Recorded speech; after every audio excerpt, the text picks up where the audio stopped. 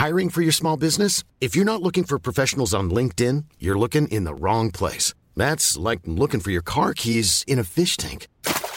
LinkedIn helps you hire professionals you can't find anywhere else, even those who aren't actively searching for a new job but might be open to the perfect role. In a given month, over 70% of LinkedIn users don't even visit other leading job sites. So start looking in the right place. With LinkedIn, you can hire professionals like a professional. Post your free job on linkedin.com/people today.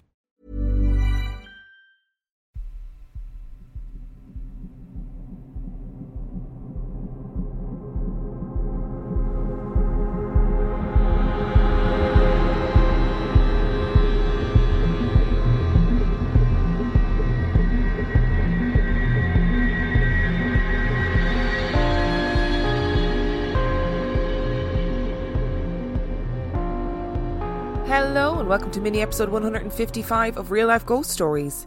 And I have 5 spooky stories for you today, and the last story comes from the 21st of November 2021. And story number 1 comes from Zoe. The first thing I remember as a really young kid, maybe around the age of 2, I lived in California until I was 4 or 5. When living in that house, I remember having multiple imaginary friends who would really talk to me. I used to hear kids in the walls. That's the best way to explain it. But the real kicker was the beautiful Ballerina. So maybe the first 2 sound a little creepier, but the Ballerina is and was something different. It's hard to explain, but it was always comforting. She was tall and slender with beautiful long arms and legs. She always wore a classic ballet poofy skirt combo that was either a pastel blue or a baby pink. Her shoes always laced up to around her knee, and her brown hair was always pulled up into a tight bun with 2 pieces falling out either side of her face. She had a very porcelain appearance to her skin. I used to dream of her, and daydream of her, and see her in rooms around the house. She was comforting to me, and in my head, she always reassured me to do what I wanted. I'm almost 20 now, and as I've grown up, I dismissed it as childish dreams, as I wanted to be a ballerina for years. Recently I was talking to my mom and telling her about my ballerina that I used to see. Turns out, a professional ballerina, I believe she was Russian, I could be wrong with that fact, died in our house of cancer in the room that was next to mine. The second story of this email is more of a memory that I don't think is mine. I've always had the memory of me as a little girl running through a tree orchard with pink ribbons in my hair and wearing a white dress. There were these beautiful arches covered in vines. There was a small pond that was almost like a fairy tale with a large tree next to it. I always remembered that an old woman in a wheelchair, she had white or grey hair pulled into a bun and wore a grey sweater. She had wrinkles all over her face. And there was a man that was younger than her. They were in front of a huge white manor that looked like it was plucked out of Mexico. A huge circular fountain with levels so the water could flow down.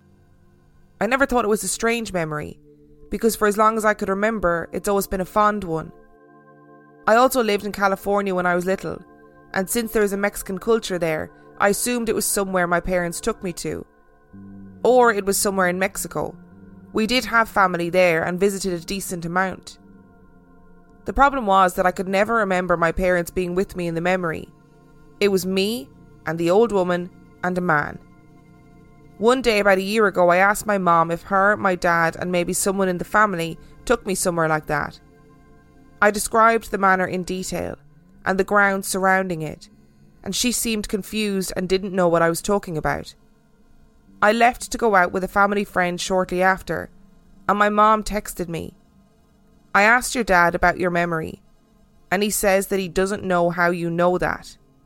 We agreed to talk when I got home. I asked about it, and he didn't want to talk to me about it. My mom, though, she was excited to tell me. My dad had told her that I perfectly described where him and his older sister would go in Mexico every summer with their parents. It was a family friend. My dad's sister was older and went with their parents before he was born. She died before I was born, sadly. Him and his parents both always say I remind them of her. I like to believe she looks over me and gives me a memory that she was fond of. I'd never been to that house. Those family friends passed away before I was born. I've never seen a physical image of that house. And believe me, I've done some digging. But now my dad is weirded out by me knowing something that he had never shared. I think so many little children fantasize about being a ballerina. That's a very standard, normal kid fantasy to have. So of course you'd think, I didn't actually see a ballerina.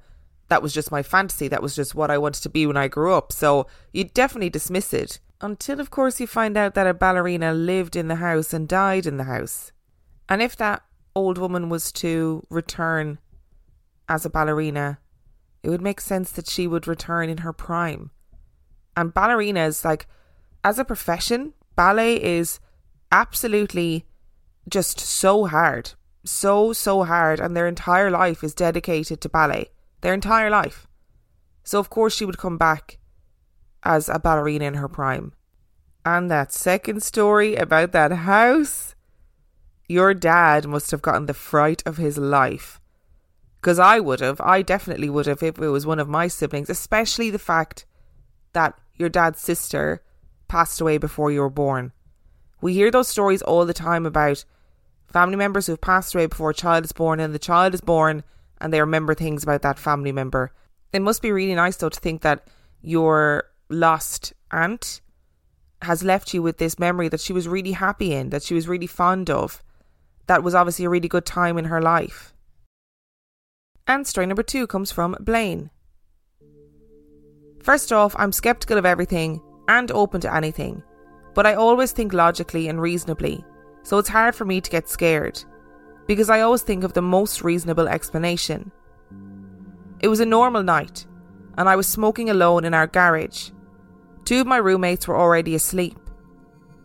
I came inside the house to let the dogs out. I sat down on the couch and was watching a movie, waiting for my wife to get home from work. At some point I fell asleep, and when I woke up I went to let the dogs inside and then locked the door and went to sleep. I woke up later in the night, but I was back on the couch, assuming I was still stoned and maybe I just forgot and fell asleep on the couch again. I saw the door swinging open and went to let the dogs in and close the door. The dogs shot inside the house, and a massive black silhouette of a man came into my house and grabbed my throat and started choking me. He had no eyes, no face, no sharp lines, nothing. It was just a black silhouette, but it looked like a shadow dressed in an old detective's outfit from the 1920s. My dumbass, thinking this is someone breaking into our house and trying to murder me, I immediately started screaming for my roommate Ryan, because I knew he always kept a loaded gun by his bedside, and I was being choked on the ground right in front of his door. The shadow never spoke a word and never made a sound, and it never stopped choking me. I woke up screaming. My wife was shaking me and looked like she was about to start crying. I felt like I had been torn from my reality and shoved into another abruptly. Everything was very foggy, and I couldn't understand what had happened, but I thought that I was going to be choked to death by this unbelievably strong shadow entity. This had never happened before and has never happened since, but I wanted to share it because it seemed like something that has happened to a massive amount of people, but normally in some form of sleep paralysis. But this was more like a night terror experience.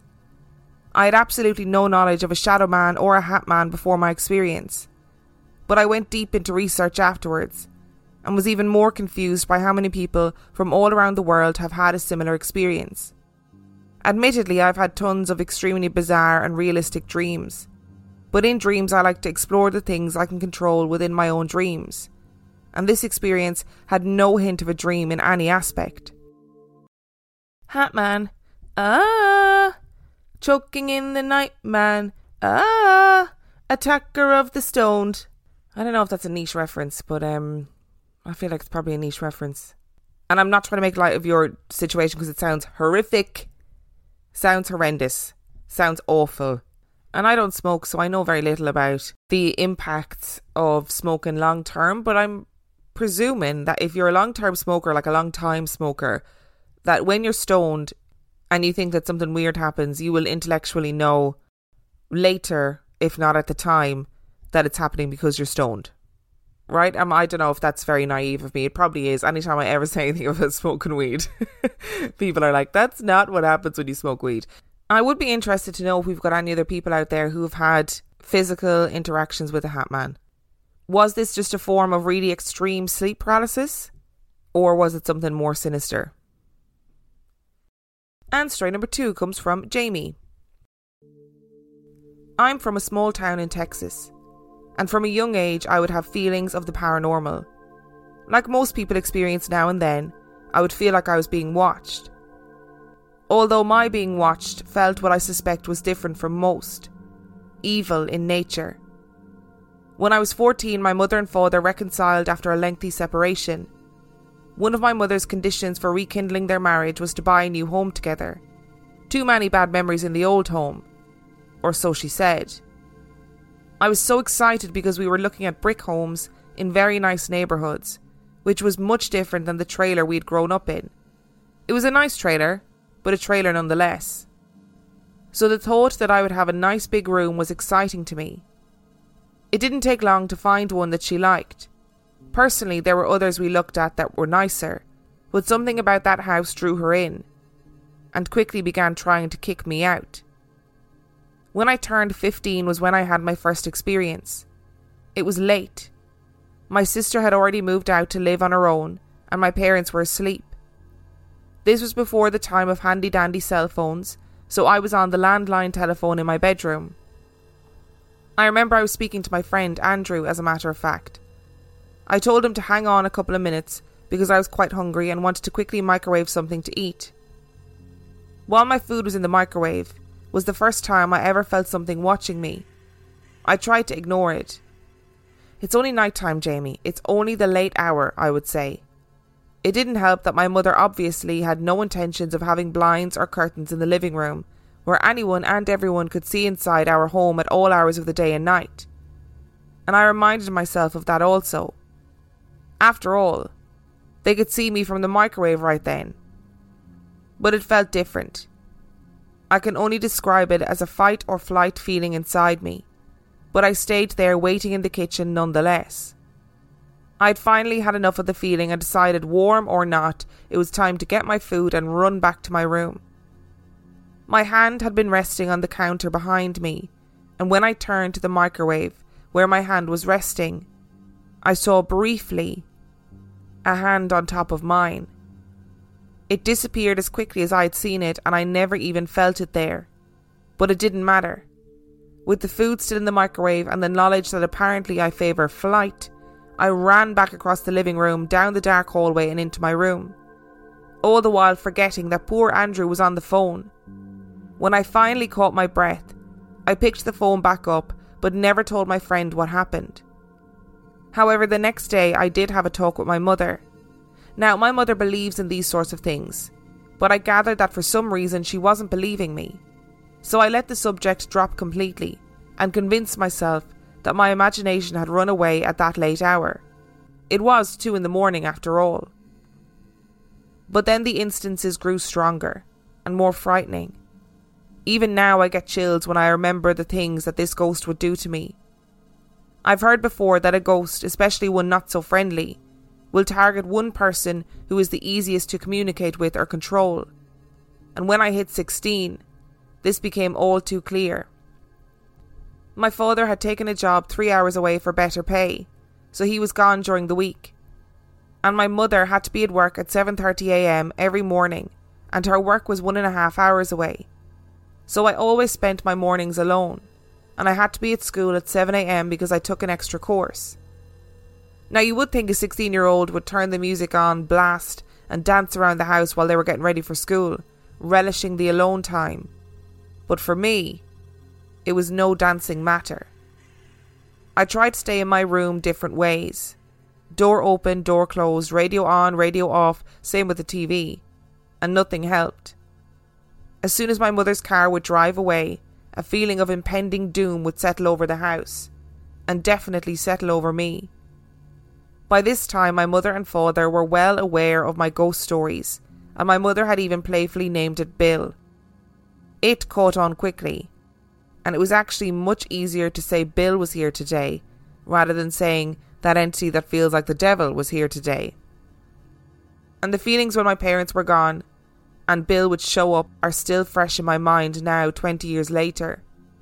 For 4 years I had to deal with Bill. One day I said aloud to myself, "Ugh, I have to take a shower, it's so early though." And suddenly I heard the crashing of water coming on in my bathroom. When I went to investigate, the bathtub water was running full force.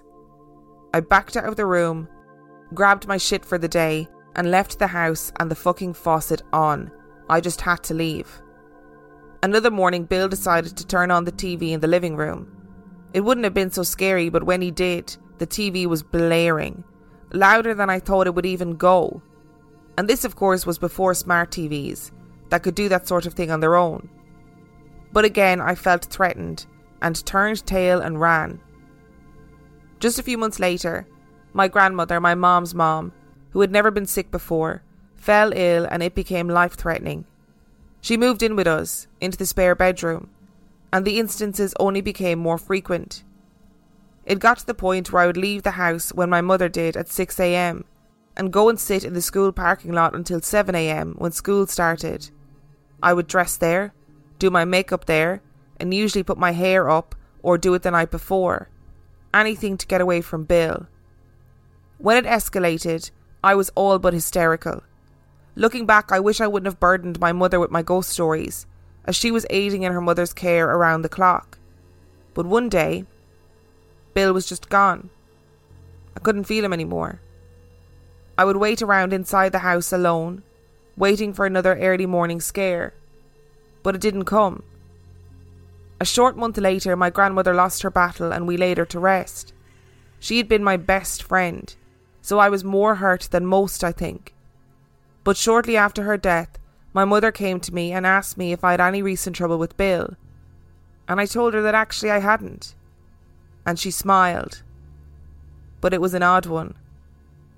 She said, "Well, at least he listened to me. But be prepared for his return. I promised him he could." Confused, I asked her what she meant. She told me that when she came home from work one day, she was very stressed over work, over Bill, over Grandma, and she sat in the middle of our living room when no one was home and cried and called out to Bill, saying that if he must be here, can he at least wait to terrorise us until after her mother dies? It was all too much for her. She pleaded with him to give us some peace. She told him he could come back, just let her mother die first. And so he did. Personally, I never felt him again. But when I turned 20, my husband and I got our own apartment. And my mother called me the next day and said, when she and my father lay down for the night, after our wedding and after us leaving, they snuggled in and were just about to doze off when their bedroom light came on. Bill was back. Now they are believers. Since then, my husband and I have bought our own home 13 years ago. It was new, never lived in, so I thought I was safe. But when I walked into the guest bedroom, I sensed something there, a foreboding. But the feeling went away over the years, until about 2 years ago. Now my husband, in all his humour, has dubbed the bathroom entity Angela, and when I would use the bathroom, he would call out to me, "Beware of Angela!" But it didn't take long for it to become all too real for him. Of course, I was the first to feel Angela here, but the feeling was quite different than Bill's. She felt almost kind, even playful. She liked walking around the kitchen and playing my music box, even though the box can't play without the lid open, but somehow she manages it. And not unlike my parents, he didn't believe me. Until one night we were in bed and we sleep with our door open. My husband was having a terrible time trying to sleep, so he turned on the TV in our bedroom. And then he heard it. He heard Angela walk from the laundry room, through the kitchen, and to the dining room. He looked at me and I was peacefully asleep. My husband does not scare easily, but it frightened him so much that he sprinted to the door and slammed it shut until morning. Now he always shuts the door before bed. Personally, I enjoy Angela. She's a pleasant change from Bill. I think that evil is like a complex and very subjective term, but we're going to use it for the sake of talking about this story. So if this Bill entity really was evil, and if we imagine that evil is just bad, like really, really bad, the epitome of bad, then there's no way that this evil entity would disappear on the mother's request because it felt sorry for her with her mother dying, you know? If it was really, really evil, there's no way it would do that. It would just be like, nah, fuck you, I don't care that your mother's dying. I'm going to stay hanging around and making your life a misery. Because surely it would enjoy the double misery of the family trauma and then also the trauma of having a ghost around. So why then do some entities just behave like dicks? Like, what's the reason for it? What's the need for Bill to be actively going around scaring young girls and making them feel uncomfortable and making them feel like they're being watched and making them feel like there's evil around them? There's no need for it, Bill. No need for it at all. To be honest, Angela does sound like a much nicer entity than Bill. A much more preferable entity to have knocking around the house, for sure. Hi, I'm Daniel, founder of Pretty Litter. Did you know cats tend to hide symptoms of sickness and pain? I learned this the hard way after losing my cat, Gingy. So I created Pretty Litter, a health monitoring litter that helps detect early signs of illness by changing colors, saving you money and potentially your cat's life. Pretty Litter is veterinarian developed, and it's the easiest way to keep tabs on your fur baby's health right at home. Go to prettylitter.com and use code ACAST for 20% off your first order and a free cat toy. Terms and conditions apply. See site for details. Wow. Nice. Yeah. What you're hearing are the sounds of people everywhere putting on Bombas socks, underwear, and T-shirts made from absurdly soft materials that feel like plush clouds. Yeah, that plush. And the best part? For every item you purchase, Bombas donates another to someone facing homelessness. Bombas. Big comfort for everyone. Go to bombas.com/ACAST and use code ACAST for 20% off your first purchase. That's bombas.com/ACAST. Code ACAST. And story number 4 comes from Scarlett. During the summer holidays, I was at the park with my son. He was playing on some equipment on his own, and we were the only ones in this part of the play park. I was standing about 2 meters away from him in an open area, and there was clearly nobody around me. I took a step back to my right and I bumped into someone. As I started to apologise profusely, I'm British, you see, for basically walking into this person, I noticed that there was no one standing next to me. As I gathered myself, I recalled seeing a bright fuzzy shape in the space where the supposed human should have been standing. It's really hard to explain what I saw. It was bright but very faint. It was fuzzy and almost oval shaped. And it was floating. It wasn't human form. No part of it had made contact with the ground. It was weird as fuck. Anyway, a few weeks ago I was relaying this event to my mum, and she said I should look up deaths in the area. So I googled Deaths Worthing Homefield Park, and a third link caught my attention. It was entitled Unsolved Murder 1905. So naturally I immediately read the article, and here is what it said. The body of a newly born child was found in the lake at Homefield Park. It was found by a corporation worker, a gardener, on the afternoon of Thursday the 27th of April 1905. The child was nude, but its face was covered with a brown paper bag that had been tied up with string, although there were no marks on the paper to aid identification in any way. The gardener said that he found the child's body lying face down in the lake, and it was taken out of the water by another gardener while he went off for the police. The second gardener said he had previously passed the lake but had seen nothing. The police reiterated that the child's face was covered with brown paper and tied with a string, and suggested that owing to the presence of the string around the child's neck that the child might have been strangled. However, the doctor that carried out the child's post-mortem said there were no marks of violence on the body, and that he didn't consider that the presence of the string around the child's neck pointed to it having been strangled. He said the child had probably breathed for a short time after its birth, but noted that he didn't mean that in the legal sense, that it had had a separate existence, and said that if proper attention had been given to the child at birth, then it might have lived. He said that he was of the opinion that the child had been dead for between 2 and 4 weeks, and that it had been in the water for about a week. Suffice to say, I crumbled. This really disturbed me. I've been visited by numerous child ghosts in my time, and my mum said that the spirit of this baby wanted me to notice him, a reoccurring theme with child spirits in me. I have an affinity with children. I've dedicated my life to working with them in numerous capacities. Ghost children seem to reach out to me, and if it was indeed the spirit of this nameless baby boy, I'm pretty freaked out. I think the stories of people walking, like taking a step back and walking into somebody, are so compelling, because your natural reaction is to assume obviously it's a person, and you say, oh, sorry about that, didn't see you, and then there's nobody there. Like, what are you walking into?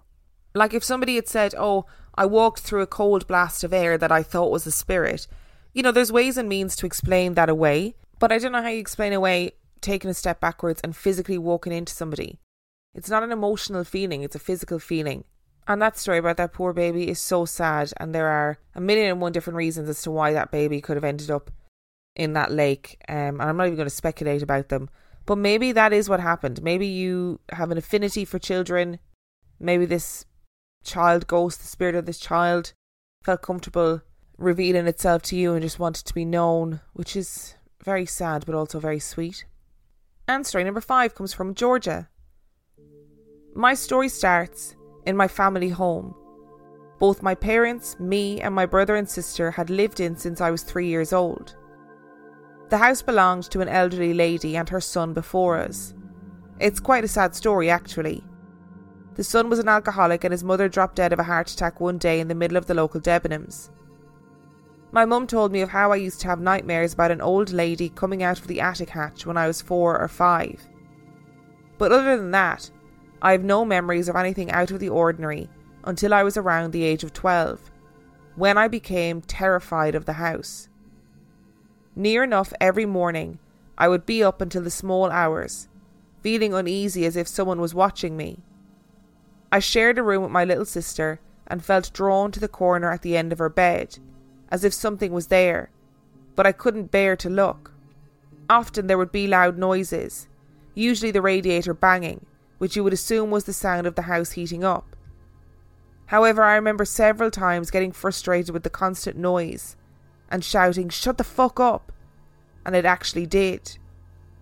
I'd be so terrified, usually I would have the duvet up over my face, too scared to look across the room in case I'd find a face staring back at me. At times I'd hear whispering and feel a pressure as if someone had sat down on the bed next to me. But by far the most terrifying thing was the constant ticking of a clock that was never there. The dining room was another place I couldn't stand. Sitting in there, it felt like there was someone in the room with you no matter what time of day it was. I remember one occasion around the age of 14, I was home alone and could smell a very potent perfume smell similar to roses. Couldn't work out where the smell was coming from, and when my dad came home from work, I asked him, "What is that awful smell?" He looked me dead in the eyes and told me it was the perfume of the old lady that used to live here, and that sometimes he could smell the scent of stale smoke too. It absolutely terrified me, as I would never expect a statement like that from my dad, a very logical, no-nonsense man. At the age of 16, my relationship with my parents broke down and I moved out. Every place I've lived in since then, I've felt perfectly fine, so I soon forgot about the horrible experience and put it down to an overactive imagination as a teenager. That was until recently. I'm now 24 and have a good relationship with my parents. Sometime last year, we were all sat in the garden of the family home having lunch, and my mum made a joke to my dad about the dark figure in the kitchen. Shocked by this, I pressed for them to tell me what they were talking about.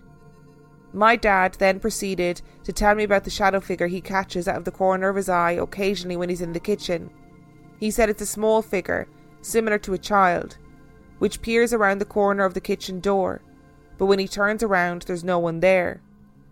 My mum has never seen it, and my dad had always put it down to his imagination, until about 8 years ago when we got a dog. Often he would see the figure and assume it was the dog wandering around the house. However, every time he went to check, the dog would be fast asleep in its bed. I told them all about my experiences, and we all agreed the most uncomfortable room in the house is the dining room. I was so surprised to hear every single one of them felt watched in that room. My sister went on to tell us about the times that she would wake up and think she'd seen a figure at the end of the bed, in the corner, that I had always felt drawn to as a child. Several months later, my boyfriend bought my dad a smart camera as a birthday present. My dad put the camera in the hallway facing the stairs. Now, the camera can be armed to record a 12-second clip whenever it senses movement or sound. And one night, my dad accidentally left the camera armed. At 3 a.m, the camera caught footage of something strange. It almost looked like a fly or a moth. However, it seems to change shape. At the start of the footage, it looks almost as if a tissue has been pulled out of the box on the shelf underneath the camera and thrown into the air. But then as the shape moves across the room, it becomes long and looks similar to a millipede. The shape then weaves in and out of the pillars on the banister of the stairs and disappears. The scariest part is that the camera wasn't activated by this movement. It was activated by a loud bang just before this, which no one in the house heard. As a family, we've had many conversations about what this could be.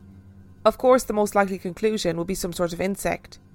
However, to be an insect, it has to be at least a foot in length, and I can confidently say in my 24 years of living in England, I've never seen an insect of that size.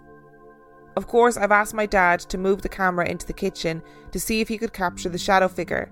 However, he wasn't keen on the idea. I can understand why. If I still lived in the house, I don't think I would want to know either, but I can't help but be curious.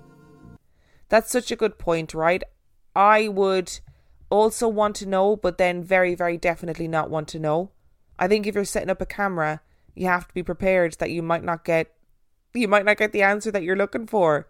And then if you do set up the camera and the camera catches a shadow figure or the camera catches whatever it is, suddenly all of your thoughts have been validated, all of your ideas about the house, and then what do you do?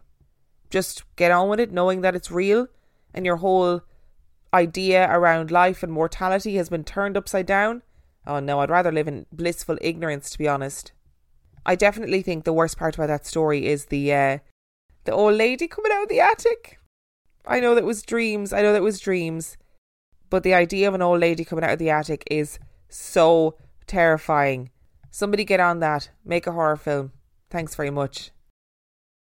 Thank you so much for listening to today's episode. Thank you to Zoe, Blaine, Jamie, Scarlett and Georgia for sending in your stories. Remember, the last story came from the 21st of November 2021. If you are super desperate for more content, then you can sign up to patreon.com/real life ghost stories, where for $5 a month or $2 a month, you get access to heaps of extra content and also all of the main episodes and mini episodes completely ad free. And as an aside, the first of the month or the beginning of the month is the best time to sign up to Patreon because you pay for the month in advance. If you want to find out anything about the podcast, you can check out reallifeghoststoriespodcast.com. And on that note, I shall see you next time. Hey, it's Paige DeSorbo from Giggly Squad. High quality fashion without the price tag. Say hello to Quince. I'm snagging high-end essentials like cozy cashmere sweaters, sleek leather jackets, fine jewelry, and so much more. With Quince being 50 to 80% less than similar brands. And they partner with factories that prioritize safe, ethical, and responsible manufacturing. I love that. Luxury quality within reach. Go to quince.com/style to get free shipping and 365-day returns on your next order. Quince.com/style.